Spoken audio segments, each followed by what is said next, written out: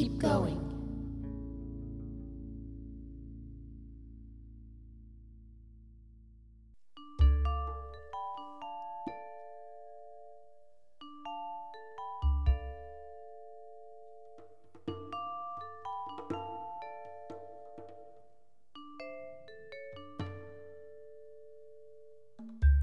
One good thing about music, when it hits you, you feel no pain. Bob Marley and The Wailers, from Trenchtown Rock.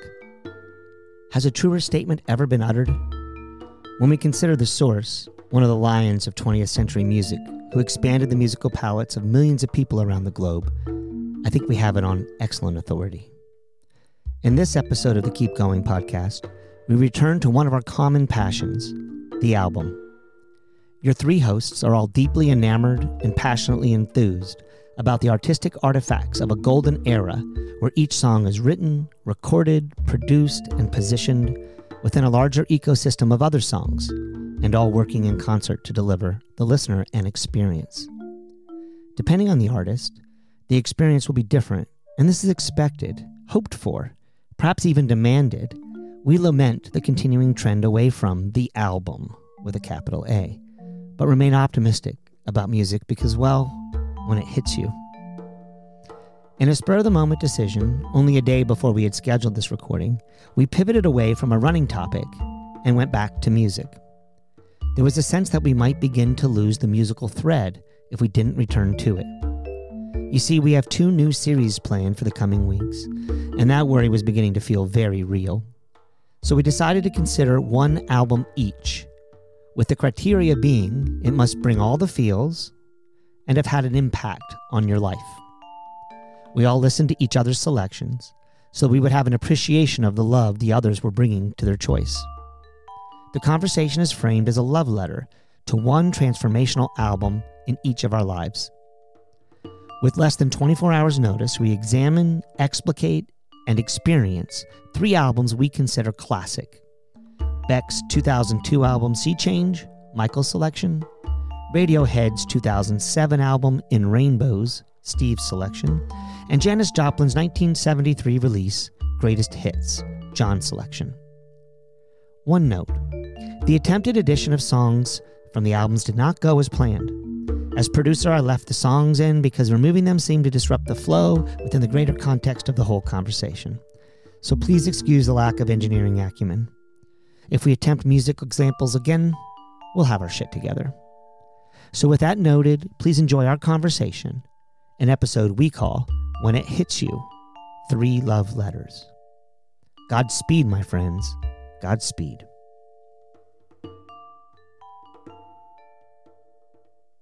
Yeah. Millions of hours of radio time.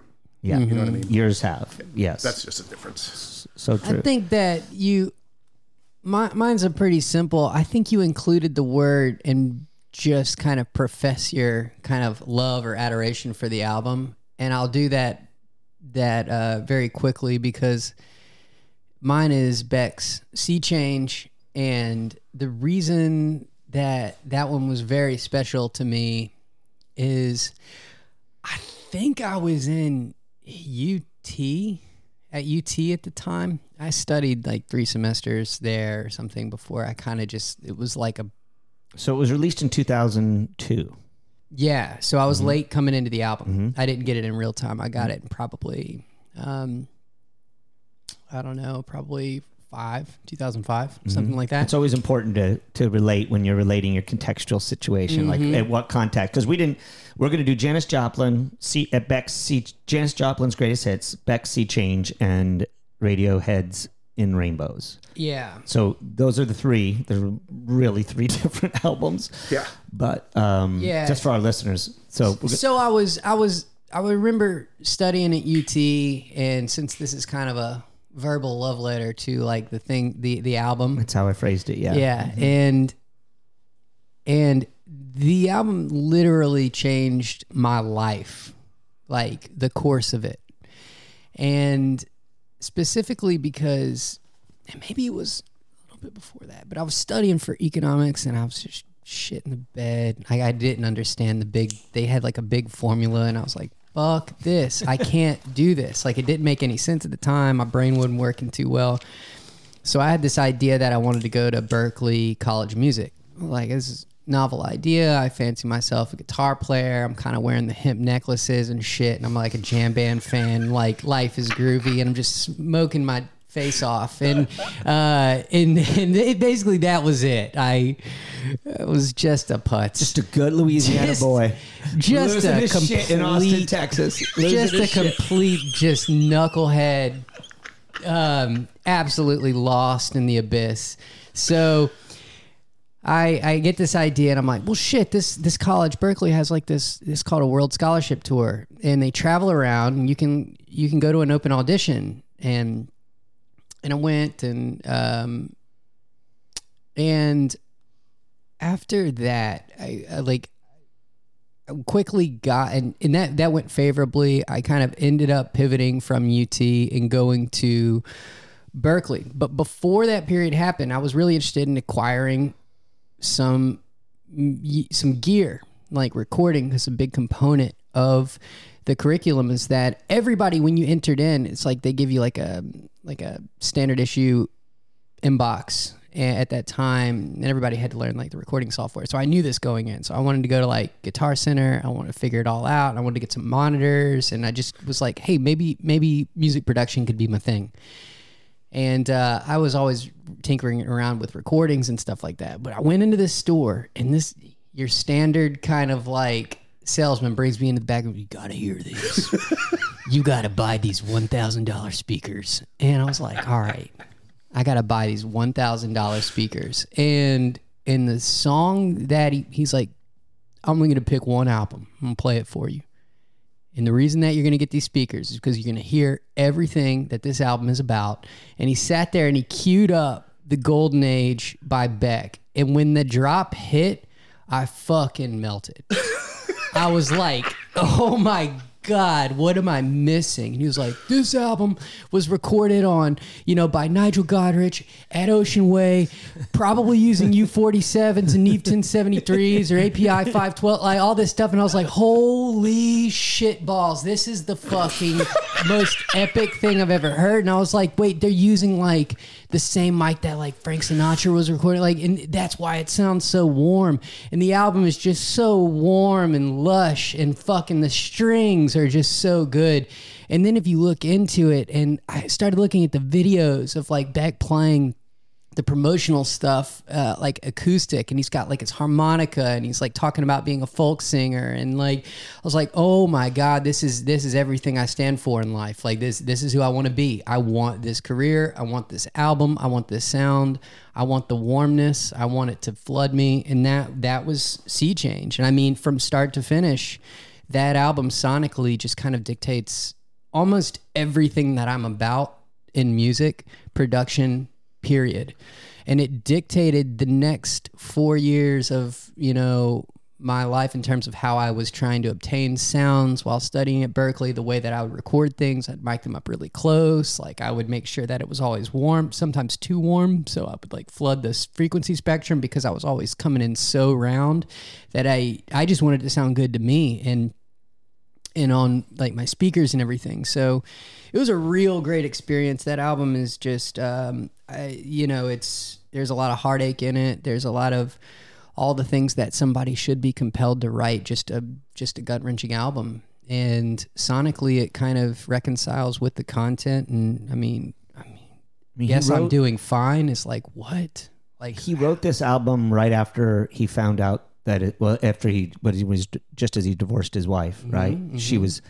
I think he wrote it in his kitchen. I read. Yeah, she was having an affair with a dude in a band called Whiskey Biscuit. Mm-hmm. It's pretty bad. Mm-hmm. It's pretty bad. Are you serious? When you leave Beck for some dude in a band called Whiskey Biscuit. She lost on that one, and he gained with an incredible. We all gained from that because I think album. You're hearing 100% of this guy. Oh, you are. And like everything that came, and if you listen to Beck prior, he's kind of whimsical. It's everything. This is a complete aside. It's just like, oh, my bad. I just showed you everything about my deepest and, most raw human emotions. It's not just for the public, and it's not your, I'm a loser, like that, those types of songs, or beer can, like all that stuff. Like, I mean, he's the king of this like kind of punk folk. Well, and Odelay, he took that kitchen sink approach and went high def, right? Like he took the original, One Foot in the Grave, which was all his basically folk, alt folk stuff, right? And then we got Loser, which is mellow gold, which is really lo-fi and everything else. But then we got Odelay, which is hi-fi. I mean, there are lo-fi elements to it, but it's definitely hi-fi.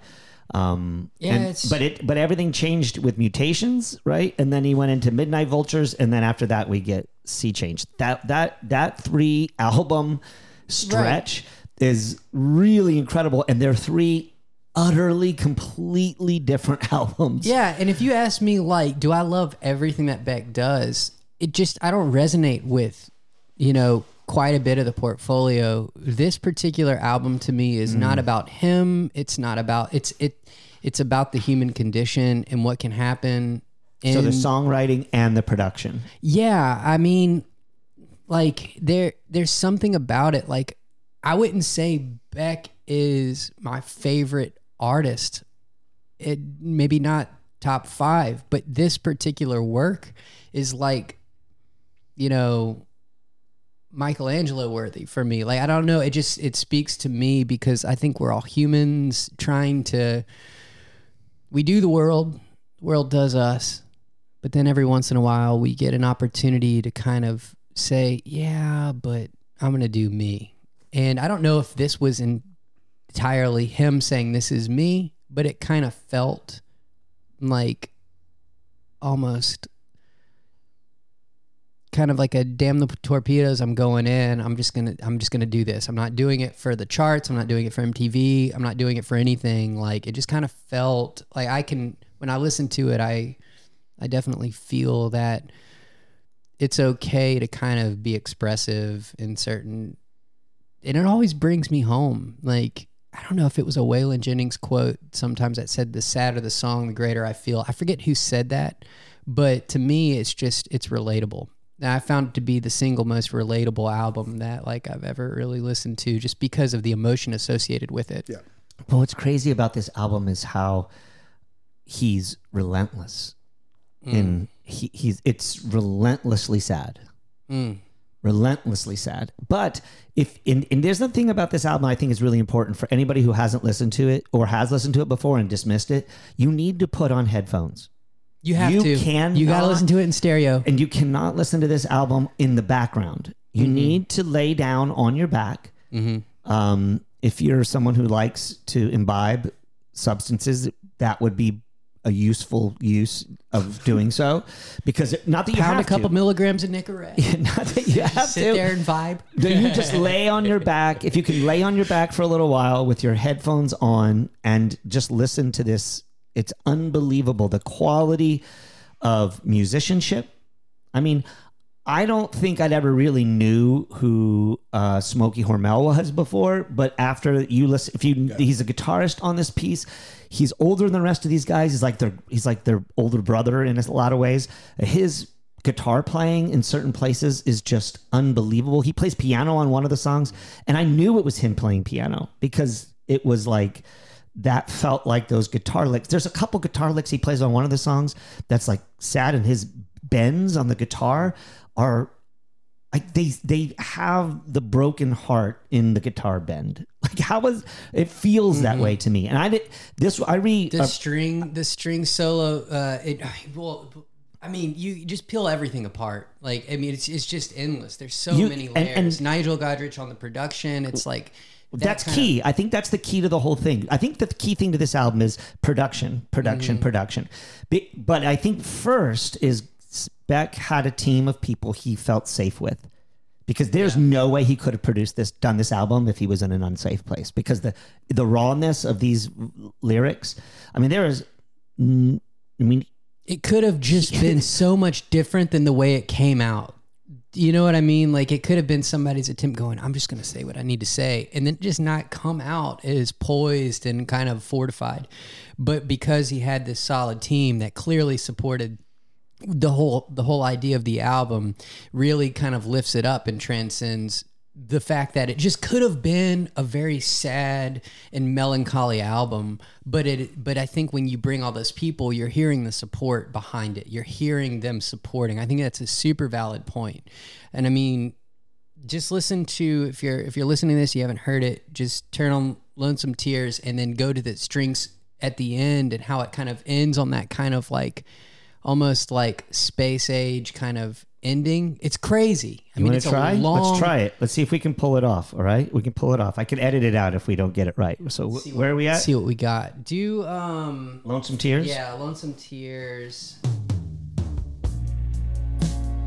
Come on with it. Now skip to the end. The bells and the everything. Right here. It's like a fucking spaceship going in. You know. I've never heard it with headphones on. Oh man, you got to put headphones on, brother. Every little piece is in its place. Yeah. Little spaceship. There's like a little bell in the back. Yeah. It's like, whoa! I know. It's nuts. Come on, somebody, pull out the ball. Yeah, Wow, it's pretty cool. It's really The different. drums, the snare drum sound was awesome. Like every piece of it was just so fat, just so rich. So I was gonna play a little bit of if I can find that guitar part for the end of the day. That's on End of the Day, I think.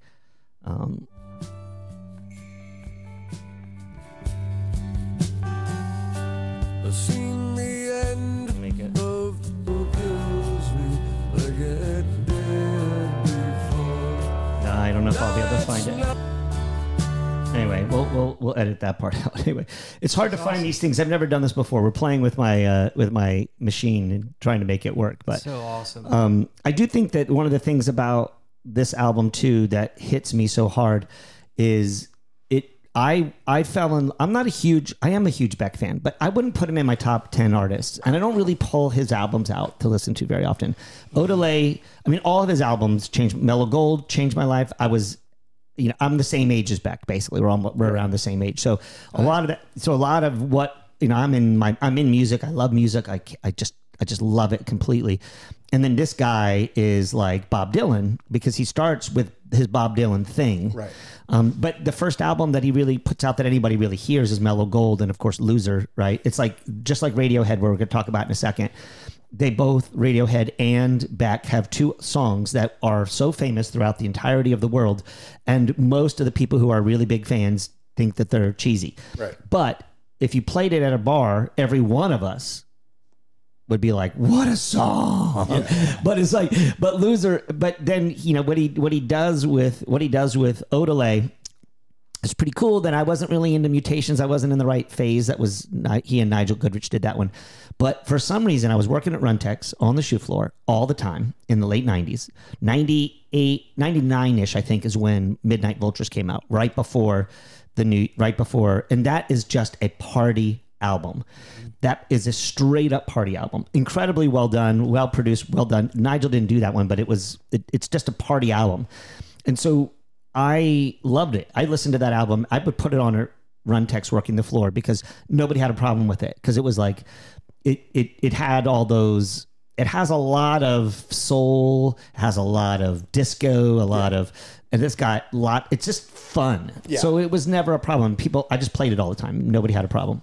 It was cool when you worked at a place that you could be the DJ for everybody. That was awesome. And I was all the time. People didn't have a choice. People would I'd like, yeah, you could play an album, but then, that sucks. We're going to put on something else. Yeah. So I was like still in Midnight Vultures mode when this came out, but I had just gotten a divorce or was in the process of getting a divorce in 2002, right when this album came out. So to me, that's what this album, when I first listened to it, it was okay to be sad for an hour, and you could put on headphones and just sit there and be sad. And the song Lost Cause to me is one of the great heartbreak songs of all time. It's just, and anybody can learn to play it on the guitar. It's a super simple song to play. It's just a couple of chords that you play over and over again. And his voice, he's such a... He's a master. But he's so easy to sing. Yeah. Whereas if you're trying to sing Bono or you're trying to sing Tom York, like you can't find like the place. But his voice sits in almost all male ranges, and then women have the ability who can go with a little bit deeper voice. They can get in there too. I think that's one of the things. And that song "Lost Cause" was the one that kind of went popular, right? That was the one that most people heard. And it's just so beautiful and easy to sing, and I learned to play it. And so then I just got obsessed with this album. That's why when you mentioned it a couple months ago when we were talking about it, I'm like, yeah, I haven't listened to that album again. I hadn't listened to it since 2003 or 4 probably. Maybe Lost Cause I've listened to a couple times, but I hadn't really engaged with it. But when you pulled it back out today, yesterday, I spent 3 listens. I did a walk listen, a lay in my bed listen when everybody had gone to bed. And I was like, holy shit, I forgot how amazing this is. It's a nice perspective on how I can, so the full, it's everything. It's just. Did you so engage with this song, with this album at the time it came out, John? Yeah. Do you remember? You had experiences with Beck it? was always, when he first came out, he was a lot more folky. I think there was a lot of other bands at the time who sounded different, but there was sort of, I feel like at that time there was like a folk thread running through a lot of popular music and even sort of indie music. That may be historically incorrect, but I feel like there were other bands or maybe other singers who were doing things with a folk thing. But Beck was the one that I kind of picked up on the most because it seemed, when people were redoing folk, it sounded hokey to me. You know what I mean? His sounded modern. Like everybody else was trying to, get people interested in folk from back in the, 40s, 50s, 60s, 70s. And he took it and like, let's do something else. And I just always thought it was cool. And all of his music to me, just because of the way he writes lyrics, his lyrics were always the part that, just because I was like, total non sequiturs. But if you listen to him enough, you start to see the essence of what, you know what I mean? And Isaac and I were talking about Beck's lyrics this morning on his drive to school. Like, what made him, what did he listen to that made him go, I can write lyrics like this? Well, his dad was a musician and an artist. So he was in an art. From a pretty. His dad was a painter, so he lived in an art world. So I think it kind of. So he may have had it coming from lots of different perspectives. I think so. It's so interesting. We're going to bring back the man, the myth, the legend, Bob Dylan. I'm going to bring him back because this album, when it came out, a lot of people talked about this as similar to Blood on the Tracks, his breakup album. And, it doesn't sound anything like it. The heartbreak sounds the same. And Beck isn't as angry as Dylan was at Sarah when he was when Blood on the Tracks came out. But I do think that there's a lot there. And one of the things I've always thought about Beck, he reminded me in the late 80s, early 90s, he was the reinvention of Bob Dylan, because he did the Bob Dylan thing, which was like gut bucket 20s blues playing, because that One Foot in the Grave is folk blues. It's real stuff. I mean, he can play. It's simple, basic, but he can play. And then he goes into Odelay, where he's basically cutting everything up and mixing everything in, and then creating this sonic whirlwind with all these like. Clap your hands, Right. clap your where it's at. I got 2 turntables and a microphone. It's so weird to see the full spectrum of to me, the reason that he's cool is that he represents such a wide spectrum of music and a wide he's not beholden to this is good music. It's like he's clearly got a respect for all of it. Yes. And when you have that kind of universal perspective on the arts or something, like you kind of feel it from him. And that's where I think the essence of this is like, it's a special moment when you can do it all. Has he ever said who his musical what albums he listened to I didn't get over and over and over? Has he I ever never- said? I don't know. I never didn't looked go up. that. I didn't Yeah. get that deep into it. I'm not sure. Yeah, I'd be curious to. That's what I'm thinking is that it's wide. It's clearly wide. Obviously voracious. Yeah. And he must have some folk. Like I read somewhere that it said that he was mixing up. The Smithsonian's. What was that? The masterpieces of folk. Whatever I forget. Alan Lomax and like the old found sound. The guys who were going out from Smithsonian and recording in the woods and recording field recordings and bringing in stuff, he definitely was into that sound, but that he was filtering it through hip hop. Yeah. So he had so there was a hip hop thing going on at the same time. Right. So if you think about that, you do get that, especially with Mellow Gold and Odelay. Yeah. There's definitely that phase. But then after that, he moves into basically singer-songwriter mode. I mean, he does space folk. So that's what I think Mutations is, and then he does a 90s, like he does the 1990 party album that Prince didn't do, right? Prince wrote it in the 80s. He did his version in the 90s. It's like Beck channeling Prince. Mm-hmm. If you've never listened to Midnight Vultures, give it a listen. It's a boogie. It's a boogie album. You can dance to it, and then this goes completely. Then he just breaks the whole mold. And I feel like that in a lot of ways is why I think Beck and Dylan are similar, because they're constantly changing, morphing, shape-shifting into something different, but yet still always staying incredibly authentically themselves. Yeah. Yeah. That's really cool. That's a special thing. People make impressions on people when they're authentically themselves and they have influence. It's badass. Yep. It's so cool. It comes through. Well, and then he's always been really good at writing a hook that you can't not. He's a pro. That's the cool thing about it. Like he understands the hook, which is great too. It's just he's got all the tricks. It seems like to me that he always seemed like he had all the tricks. He could do it all. I just liked this one the most. Yeah, I love it. I love it. I wouldn't call it my favorite. I would probably have to say my favorite Beck album is Midnight Vultures. Mm-hmm. But that's just because I'll never forget where, when, and how, where I was. And some of the lines like nicotine and gravy, your left eye is lazy. I mean, these lines that you're just like, they don't work.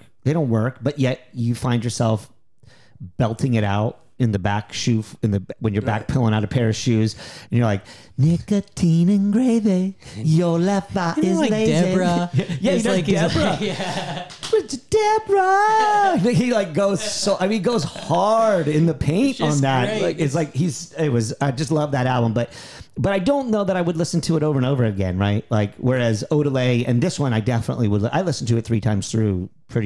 I was really happy doing so. So thanks for bringing that one. Yeah, it was Michael. fun. We have some common denominators between the 2 albums that we picked, Steve, which is the producer. Yeah, I picked Radiohead's In Rainbows, which came out in 2007. God, that was crazy. And my reason for picking that is because I have been a lifelong Radiohead fan from Creep days, right? Mm-hmm. From the very beginning, because at that time we were into, that was grunge, and they were grunge adjacent. They were Oxford posh boys who were great musicians, who were all buddies, knew each other, grown up together, went to school together and everything else. And then in the band, you've got Tom York, who most people know of, talking about his left eye is lazy. I don't know if it's his left or his right, but one of them's got some funky thing going on with it.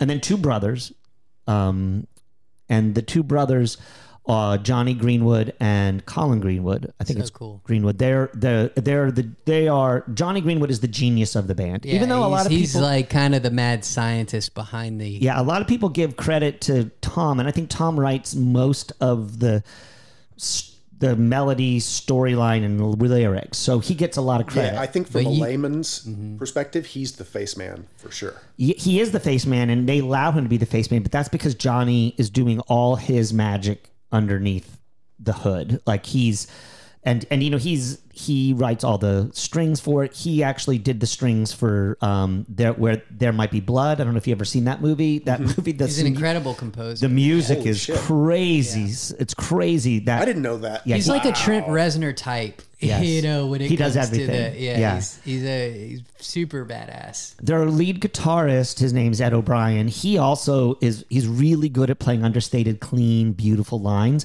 But Johnny's like the main lead guitar. It's so weird. There's 3 guitarists in the bands, and they're all 3 different guitarists, and they're all amazing. But to me, the reason I picked this album, because I've always loved Radiohead. But in 2007, when I listened to this album, I had been listening to a lot of dub reggae.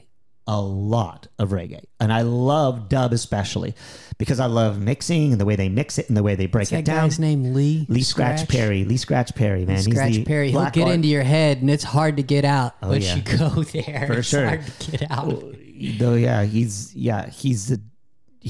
not a duppy conqueror. He's like the duppy is a mad bad spirit in Jamaican in Rastafarian cosmology or whatever. And Bob Marley sang a song "Duppy Conqueror," and I think that the Duppies conquered Lee Scratch Perry, but I diverge. So I was into bass. I really got into bass at this time, like from 02 to 07, 08. I was like almost always listening to bass. And then the way the rhythm section worked together. And so Aston Family Man Barrett is the bassist for the Wailers, and he is to me the best bassist in the world. But they always play what they call what do they call? They have a term for their lines. I'm forgetting the name of their term for their line, but and I always wish they were more melodic. So anyway, they are repetitive and repeating, but their design is to keep they'll let the drummer do kinds of different things and let everybody else stay in the pocket, and they just play it over and over again. And Colin Greenwood in this album, In Rainbows, to me, it is one of the great bass albums of all time. It is, and I don't think I really, I realized when the album first came out that I was like, why do I like this so much from the very beginning, like right away? And it took me a while to figure out, it's the bass. Interesting. And the drummer, his name is Phil Selway. This dude is strange. He shaves his head bald. He's been bald ever since, I think, the days. And he wears a fucking suit when he plays. Or at least he wears like a dress shirt and a tie.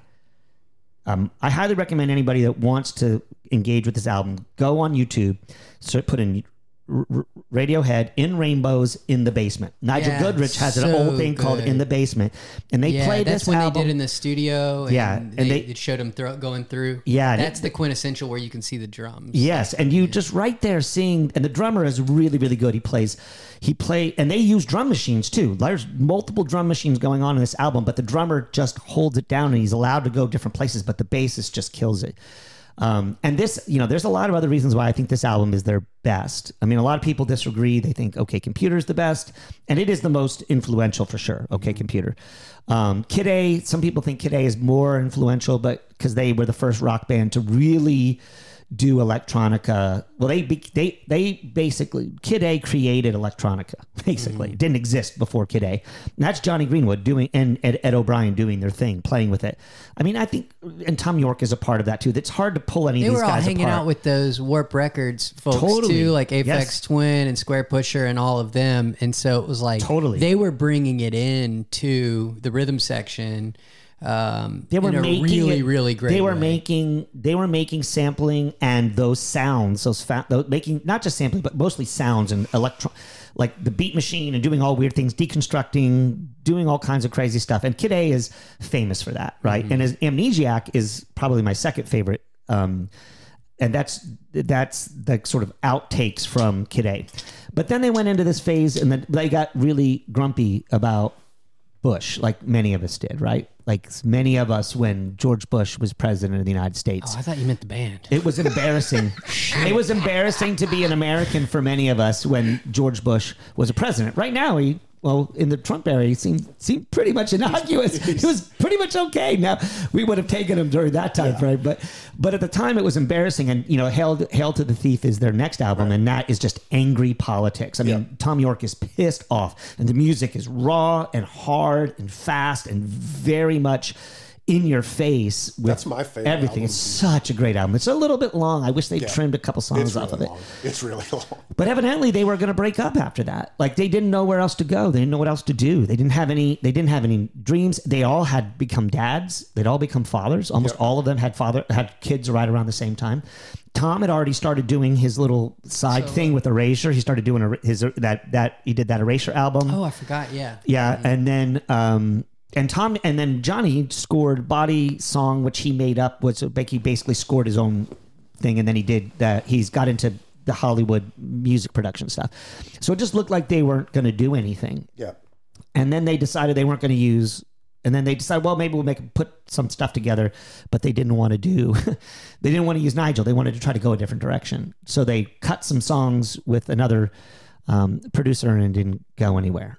And so they called Nigel back, and now we have this incredible, and what I can consider a masterpiece. I don't think there's a single song on the album that's not incredible. There's one called Faust Arp that might be that unless you're a fan, you might not pick up. But I think there's 4 of these to 5 of these songs are still in their set list. This is a band who has 8 albums, 3 of which are considered absolute classics. Right.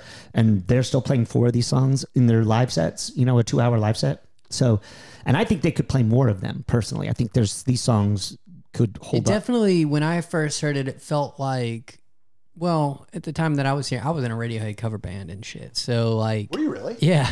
And I mean, in my living room, you know what I mean? But we all got together and we wanted to play Radiohead songs. And when this album came out, it definitely felt like there was a return of a legacy band, and it was more of them than I had ever really heard before. And it was, I mean, it just felt like a return of almost like you get this sensation like they are like, all right, their category is done. It'll live in time. It'll go in the Rock and Roll Hall of Fame. It'll do all this stuff. And then all of a sudden it comes back. And it's like, oh shit. Yeah, There's more. They did Hail to the Thief better, in my opinion, in this one. Mm-hmm.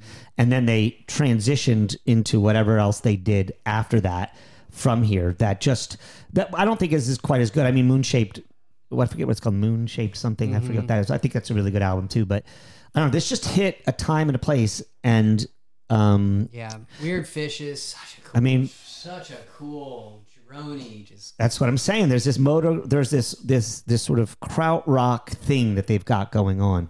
But I want to play the first couple of seconds of the first song on the album, because this is like what they did was they did Kid A and then filtered Kid A through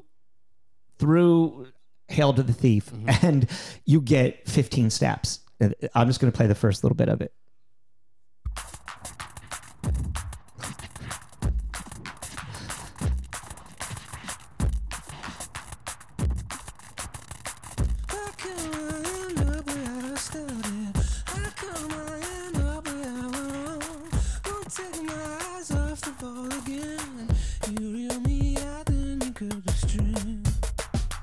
Now the drummer came in. Now there's a real drummer there now. and then this snaky guitar line that comes in next is just, when I first heard this, I was like, oh. I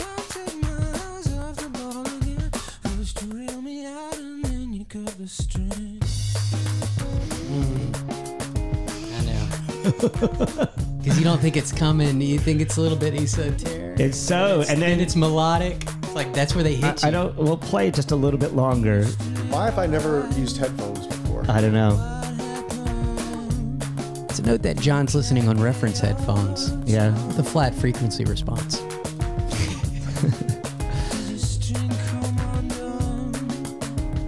So I want to wait just a second because I want you to hear what changed. Hear that? Hear the bass? Yeah. When you have headphones on and a new instrument comes in, you hear it when it comes in. not when. And how it's panned. Yeah, when you're listening, if you're listening on the radio or whatever, you hear it. I think you hear it after it's actually in. Yeah. I think your brain picks it, but when you've got everything focused right here, I know. It's pretty cool, huh? It's about as good as it gets. it's really cool. I feel like such an amateur. That's why that guy at Guitar Center sucking me into those $1,000 monitors. The ribbon tweeters. The German provider, Adam.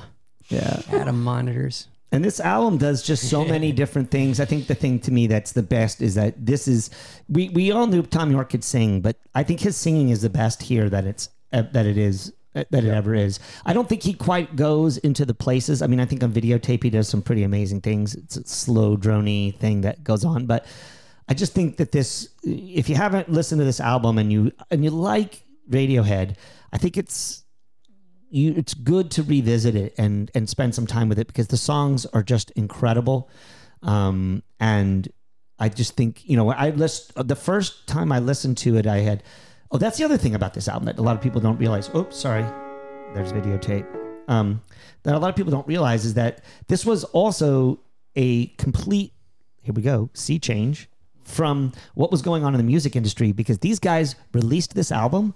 They had just gotten out of their contract with EMI, the major label. I forgot about and this. they released this album without pay as you wish on the internet. It was crazy. It was the first time anybody had ever seen anything like that on that stage. And they said it was going to change the industry. And basically, this album created the space where Spotify and other things come into play, which is a good thing or a bad thing. That you can look at it both sides. They gave it away and you could donate it, right? You gave it away, paid what you wanted to, if whatever you wanted to pay, and then they and then they released it, and then they released it after that.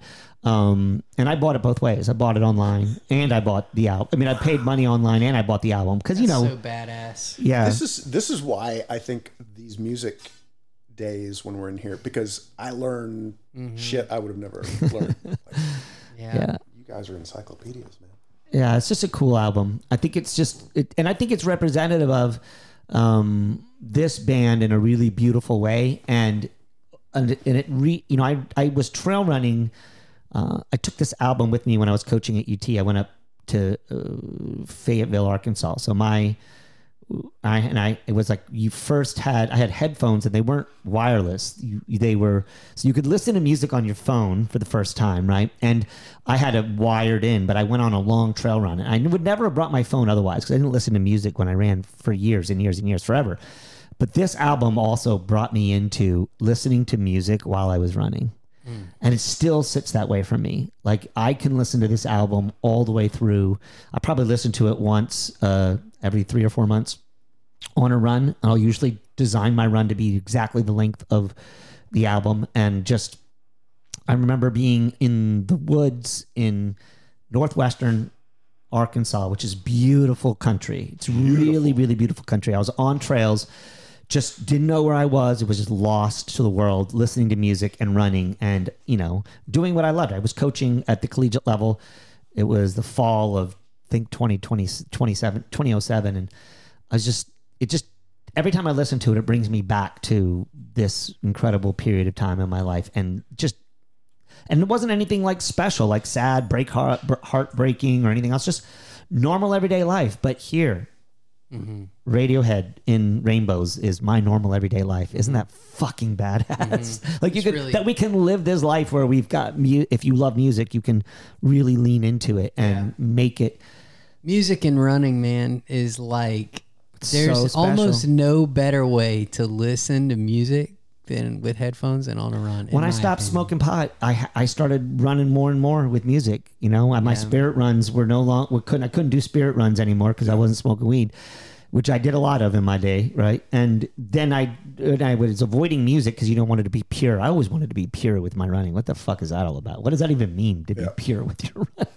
Pure what? Pure bullshit, basically. Pure bullshit. But running with headphones on and having the wireless thing, getting all that to happen now, to me, I'm like, what a wonderful experience to have. It's beautiful. And anybody who thinks running without, if you think that you shouldn't run with music, I would say pull it out every once in a while and use it, and especially with your favorite albums, because you'll engage with them in a way You might be surprised at the way that you appreciate an artist who you've loved for a very long time and how they wrote that album that you love for you. And then you might even realize they wrote it for you to feel it deeply at the deepest level. And as runners, what do we do at the deepest level? We run. I mean, that's where we feel at some of our deepest space. Right. I just think it's a highly, I'm a proselytizer. I'm an evangelist for not listening to music on all your runs, but just picking some out to do it with. Yep. It's pretty sweet. Absolutely. No doubt. That was a cool one, Steve. I think that was a fun one to revisit as well. Well, John's yours came in through a different door. I like this one too. Yeah. Nice style difference as well. I don't have the encyclopedic knowledge that you guys do. I really don't. I just have an iPhone. I'm a Philistine at heart, deep down. Yeah. Thank God for Wikipedia. I just try and act accordingly. We used to have liner notes. Now we have Wikipedia. Right. Used to actually have to work for that shit. Now. Dude, I was thinking about that when we decided to do another music one. Like how until I was, it had to have been in middle school. Everything I listened to was on my parents' record player. Jim Croce. Yeah. Yeah. That's it. Yeah. He, Jim Croce. I was about to say a Jim Croce thing, and I was like, that's totally, we don't need to. But, so every, back when everybody listened to vinyl, like we didn't have 8 tracks in our house or anything like that, but the way you listen to vinyl is different. The way you then is different than the way you listen to music now. And so you put on one side, and it wasn't until I got older that I'd listen to one song over and over. It was always, you just had to go through and listen until the end of that side. And so songs have a certain, like if I hear a certain song on the radio, I know what the next song is going to be. On the album. Mm-hmm. Because they were made that way. And so I've just pictured, my sister and I, my parents' record player was probably 6 feet wide. It was like a cabinet. And in the middle was the phonograph thing. And then the 2 big speakers on either side. And then, shelving, it was like a piece of furniture. You know what I mean? And we would just sit there and listen to records, like on a Saturday or, whatever. And we're with crayons and, and some of the stuff we listened to was Sesame Street. And then if it was my parents' stuff, we'd sit there like, we just thought that was what music was. And one of the albums that we listened to over and over and over was Janis Joplin's Greatest Hits. And I think a lot of people think of Janis, they think Pearl, because that was her album. But so much of what she did throughout her career could, the compilations is enough. And I think a lot of times I listen to a lot of compilations because I'm like I was telling you, Steve, before we turned on the mic, like you and Michael hear something that you really like and you investigate how it got there. And I just listen to it over and over and over. I'm like, like you guys have your curiosity goes a different way. And there was something about Janis Joplin, and Janis Joplin was one of my mother's records. And she had records like, she had the more bluesy kind of stuff. And my dad had the classical, and I think he may have had a Beatles record. Mm-hmm. But my mom, they were classical anyway. Yeah.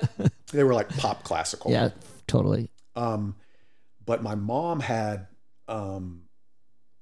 Janis Joplin, and there's some like old blues guy, and she just had the cool stuff. Mm-hmm. And we just thought Janis Joplin was so, like, the way she like sometimes she sounds at the same time ecstatic and in the throes of death. Yes, she does. And it's just like, and she doesn't have a pretty voice, right? She sounds like she just finished her 3rd pack of Marlboros for the morning. But there's something about that Greatest Hits album that is just like, oh. And then Mercedes-Benz, that a cappella thing, when I was a kid, that may be the first song I ever listened to over and over and over, because I had to memorize the lyrics because it was so cool, because they were talking about and that may be the first time I'd ever heard the phrase Lord, Mercedes. Mercedes-Benz. And some of the stuff on this comes from Pearl. Some of the stuff on this comes from when she was with Big Brother. But and it's one of the few albums that I like from my childhood. That has a live song on it too, doesn't it? Does, Yeah, it has a live song on it. Maybe one or two. And that my kids like it too. So I think there's an extra appreciation. And Me and Bobby McGee, which was I think Chris Christopherson song. It is. Yep. That I would think that's probably the song that most people know her by. It may have been her highest charting song. I don't know, but like that album to me, like any song on that album, immediately, like as soon as it's over, I expect. And there may be 5 or 6 albums that I listen to where that's just, and they would have to be albums, because starting probably around the mid 90s, you started picking songs out of things before you just listened to an album. At least I God, so did. badass. Yeah, She's and from Beaumont or Port Arthur? Port Arthur. I think she's Port Arthur, and Beaumont claims her, and Corpus claims her sometimes. Austin claims her because she came here and played at Thread Is that where Hills. UGK is from? Who? UGK. Yeah. Bun B? Yeah, exactly. I think Screw. there's a lot of DJ flavor. Screw. There's a lot of flavor in that pocket. That's kind of 35, H-Town. 40 minutes from where I'm from. Yeah. Yep. We share that. H-Town going towards Louisiana. Yeah. There's a lot There's of some fun. I-10. There's a lot of fun When you going get on the there. highway there, the highways kind of look like, I hope this doesn't come out the wrong way. They get you there, and they're flavorful, but you hear a lot of that area of the country, and what a lot of folks might not understand is how interesting that part of Texas and Louisiana is. Yeah. It's not the greater Texas, and it's not the greater Louisiana. not. It is a fucking work your face off, lifestyle. I mean, it is beautiful area of the country with a lot of flavor. It's all flavor. It's just, and to me, when I think of her, I think of that border, that Texas border, that area, There was a whole lot of artists co-opting, or we might now call culturally appropriating, African American music. Right. And this happened significantly before Janis. But I think the thing that makes Janis so special to most listeners is that it feels like there is no color. Like that's what's interesting. That's a cool way of describing it, because she is African American and she is Anglo American, and she's like, it doesn't matter. I'm just a woman from these parts. Well, I know this. She said that, I think starting in high school, I think they would go to Louisiana, and go to these old blues joints and listen to. And she said all of her influences came from those black musicians, right? And that was where she found that was music to her. It wasn't the 1950s. When you hear it in her sound, it was amazing. You hear it all through it, even though she then went to she came to prominence in the United States out of her San Francisco years, right? When she went there and with, what's the name of the business? What's the business? Big Business. What's her band? The Holding Company. The Holding Company. I always want to call it Big Brother. Big Brother and the Holding Company. Yeah.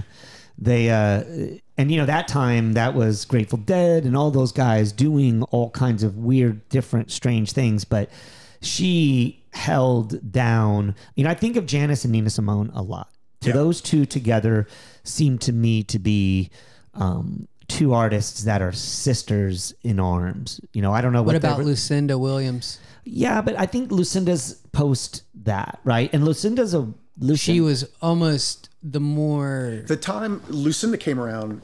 I think the time. Yeah, the late 80s. It was the mid to late 80s. It was there was different. Enough time between.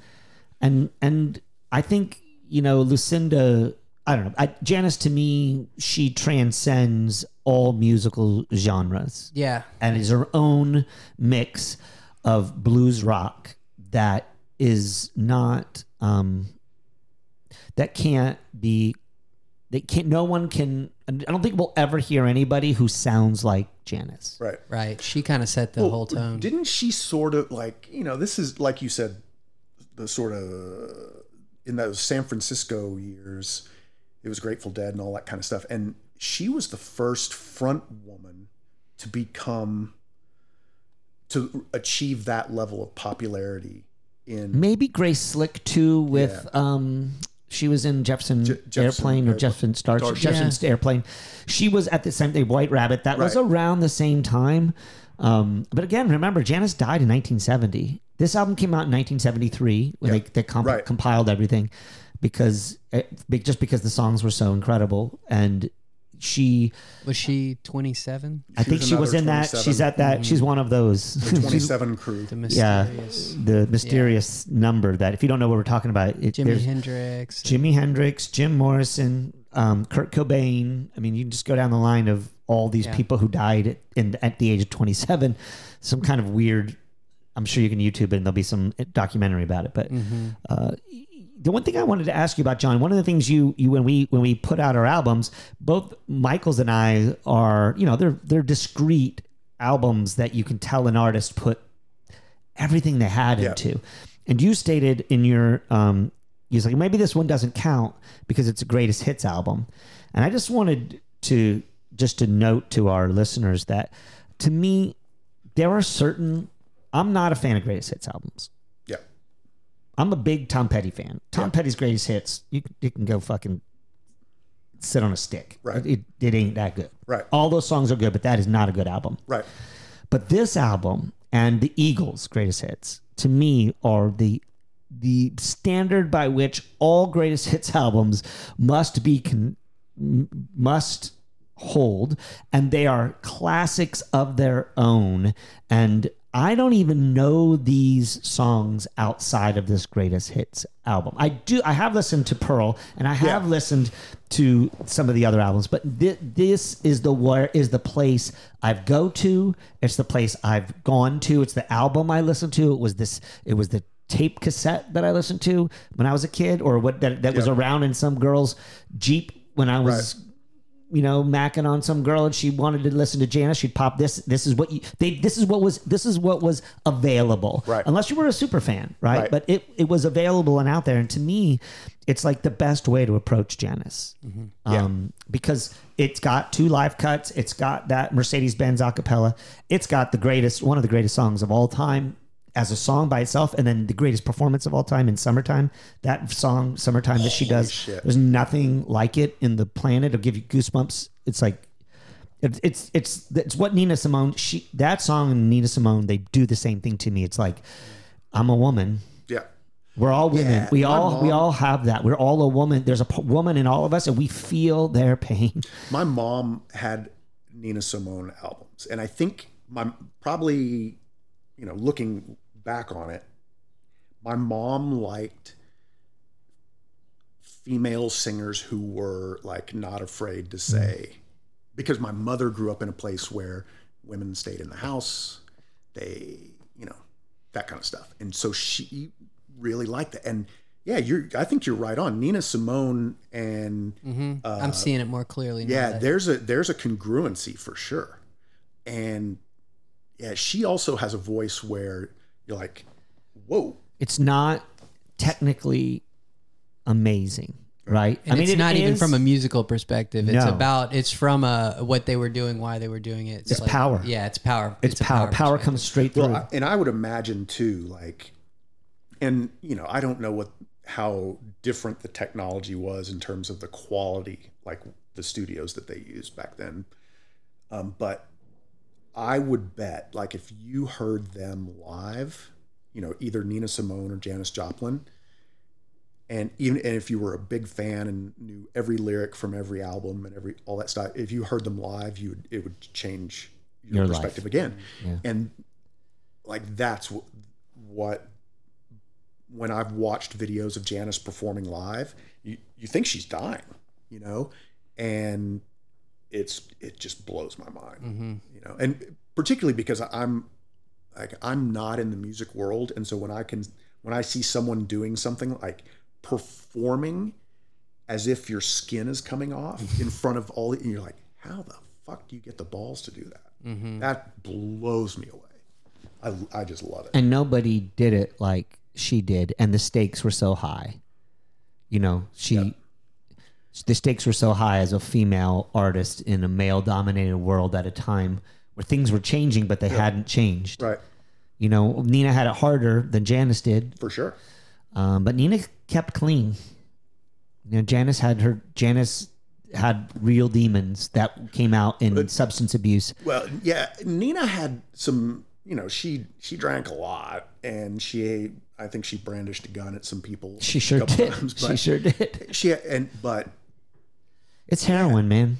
It's heroin. Once that taste happens, they go down that road. It seems to be that what we find with musicians. I mean, what would we have what would the world be like if Kurt Cobain was still here? Right. Like what would our generation's music be like if he continued to make albums beyond? I mean, if you listen to In Utero and you compare In Utero to what was going on, I mean, if you listen to me, when you hear the MTV Unplugged version of Kurt Cobain, you are getting someone who is like these artists we're talking about, like a Beck, like I'm not saying the individual musicians in Radiohead, but Radiohead as a group of making an album together of people with Janis. You've got true artistry operating at a very high level, and when that gets cut down, like where would Janis be? Yeah. Did Janis need to burn out and not fade away? I think it just would. To me, that's the thing about heroin is alcohol seems that most people can get through and find their way to the other end. A lot of people do. Well, with alcohol, you have a greater chance. Correct. Because it doesn't hit the... Yeah, unless you're driving your Ferrari at 180 miles an hour down the 405 or whatever. But and if you get to cirrhosis level, you're talking about non-functioning and you're already on skid. Cirrhosis level is... that's taken decades to get correct. Right. And with heroin, it's overnight. Yeah. It's overnight. It's that era, especially now the way that music is made through, TikTok, all these places now. And so I know people still make albums, we have a collection of 10 songs we want to introduce to you. Yeah. But now music is coming through so many different places It's fun that experience of listening to a record from start to finish is now it's part of history. It's kind of cool. Yeah. Like my kids, it was an era, and you don't do it. They don't do it. They don't seem to do it anymore. The last episode we were talking about technology and perspective, and it was just like I re-listened to it, and I was like, I'm just grappling with like everything. And I think that if we're looking at it optimistically, these albums, this was an era. It was in my opinion, like maybe 1940, 50, 50s into like the early 2000s. But especially taking off in the 60s when albums were real things. Yeah, so you have like 50, when 60, 60, yeah, exactly. My mom still had, my mom was a child of the 50s and in the 60s, but early 60s, and they would have the 45. She had like boxes and boxes of 45s. Even Dylan's records in the 60s was different than what he was putting out in the early 60s. They were songs. Yeah, they were songs, and they were a group of songs, and they were doing his thing. Yeah. But these became artistic pieces, and I do think that honoring the era of the 60s, 70s, and 80s and 90s is what we're really doing. And I'm not gonna try and say the world is not as good of a place because we don't have that anymore. I'm just going to I miss it, and I love that they're there, and I love that we can revisit these. And I do think that this is an exercise in honoring that period of time because that's just not the industry right now. No. You can do it. I would encourage everybody to go out there and write an album, and want it to be from start to finish. But I just don't know if, that's not how people are consuming them. And that's neither right nor wrong. Right. It's just an interesting way. And I think we need to treat this era with reverence and hold it to the highest regard, whether or not it's going to come back, because everything likes to come back, but at the same time, I do think that whereas we're a little bit more single serve now, Yep. whereas this used to be a part of the culture, like why you were sitting in your living room, John, like this was just something that people did, Or like when you're on the family road trip, Yeah. going wherever, and you listen to. This is me. This podcast is teaching me how to be an optimist. Yeah. An extreme optimist. And I say that facetiously, but like, no, it really though, it's challenged my wanton desire to be like, this is the right thing to do. Yeah. People should be creating albums. But I think there's on the other side of the coin, isn't it great that we have them? And at least I'm personally trying to practice that, and I just think it's. And in Rainbows is in a lot of ways created the problem that we're lamenting. Yeah, it's an interesting progression, isn't it? That they put out the first album. So did Trent that was pay your Reznor own. when he was putting out dongles on urinals and shit. Well, he thought that Radiohead missed an opportunity, so then he went even harder in that area. He thought Radiohead sold out because they didn't just do it that way. Because then he put out a year or two later, he did it. And, I think Courtney Love was like, these guys are doing the greatest things. Then other people were like, no. But the industry realized. You got Metallica. Yes. In their side of the coin trying to grapple with the change. It's like, woo-wee. Yeah. It's crazy. All those, like, not even just the Janis, but now you notice. He just got an autocorrect. I autocorrected myself. Threw smear phones on John. Every album or all the music I listened to before, I don't know, 2005 was all, I bought a CD or whatever. Mm-hmm. And so everything was listened to front to back. And then you discard all the stuff. And I'm trying to think of the last album I've listened to with my kids from front to back. Mm. And I can't think of it. Yeah. Hamilton. Mm. Yeah. Yeah. That's the last one. I still do it, but I'm a old school art fart that way. There's an album that came out in 2022 that I have listened to 25 times. More than I've listened to all of the album. I've listened to the album hundreds of times. That's which you might say is crazy because there's only 300 days in a year. But I love this album. It's called. But Big Thief had an album called. It's called New Warm Heart Mountain whatever. Every single song on that album is really really good. I love that album. I think it's one of the It's a double album and every single song is good and it's incredible. That album, Life. If I do another one of these, that will be probably one of mine. I almost picked it for this. But I was just like, and they still make, there are people out there making real albums. They really, they do that, but you have to work at it. And then, but today what you have to do is you have to do both. But you had to do back in the day too. You still had to make great songs because people were going to they were going to pick a single and they were going to make a single. Yep. You just didn't know, and you didn't know which one was going to be the single. You were pretty sure something weird wasn't going to get that role, but I don't know. Maybe they'll come back. Who knows how things will go. Nostalgia is all the rage in fashion. Maybe nostalgia will come back in records came back.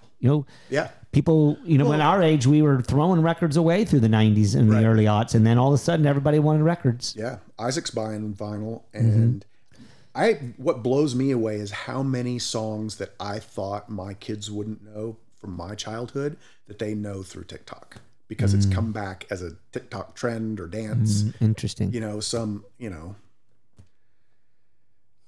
weird old Led Zeppelin shit or something. And they're like, oh yeah, Led Zeppelin. Okay, so we're not going to do another music one for a month or two, maybe a month or so. We won't wait quite so long. But where do you think we should go next with music if we go somewhere? Should we do it again? Should we go to the aughts or go to like the greatest of the aughts or the greatest of the 80s or the 70s or... It would be interesting. Listeners, if you think you've got a direction you think we should go, tell us. We'll go it. That's nice. Yeah, see where because we're going to pick something. Yeah. Best road trip music. Ooh, that would be good. Best motion picture soundtrack. Ooh. That could be good. All right, guys, we'll leave you on tenterhooks with that. That was fun.